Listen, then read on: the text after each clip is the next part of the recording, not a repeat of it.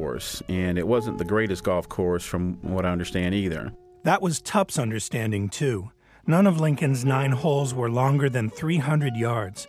The greens were small, and the course was poorly maintained. Tupp wanted to play elsewhere.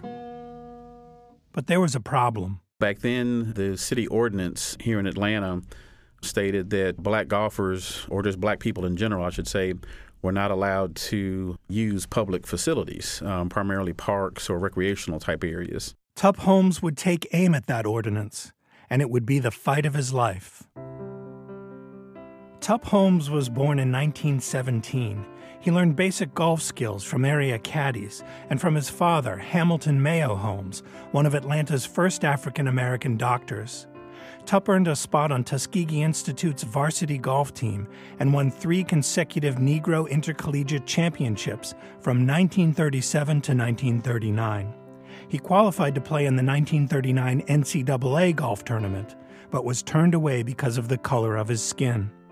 He graduated and moved to Detroit, where he sometimes golfed with boxing great Joe Louis. His son, Michael, says Tupp thrived as an amateur.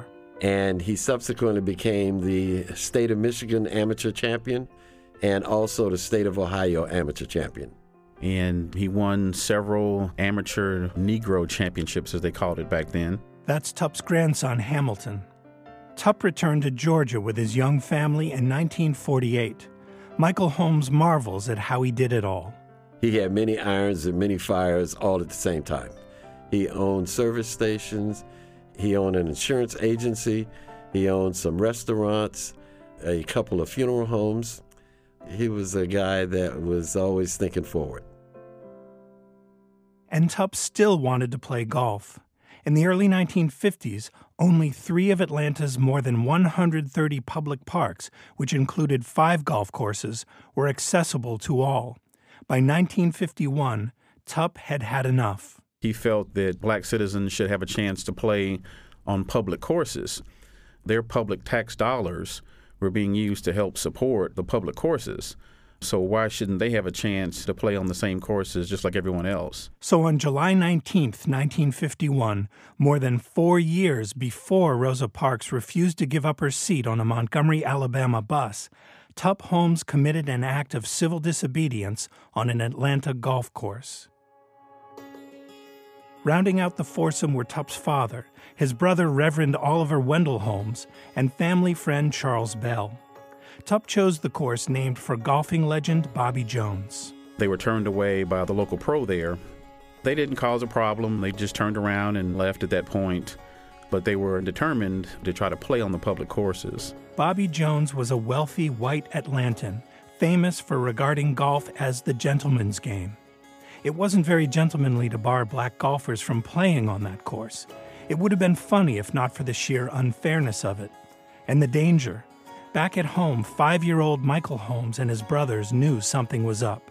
We began to get very disturbing telephone calls and threats that they would kill us if they found us out on the golf courses if we did not give up on the effort to utilize the golf courses and the parks. A general sense that, hey, get in your place. Tupp's response to the threats was to organize what he called the Atlanta Golf Committee. He hired attorneys.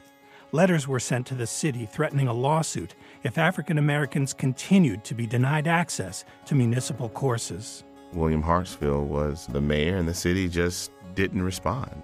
The city did not consider the request. That's Atlanta City Council President Caesar Mitchell.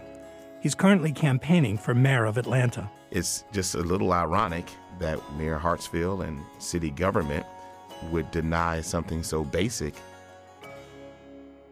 The irony Mitchell refers to, perhaps, is that Hartsfield is remembered by some for fostering Atlanta's image as the city too busy to hate, and for winning an election over staunch segregationist Lester Maddox. Again, Hamilton Holmes. Mayor Hartsfield even tried to initiate having the public courses sold to private individuals so that they could be turned into private courses. Hartsfield also appropriated $75,000 to build a public course for black golfers. The city shot down that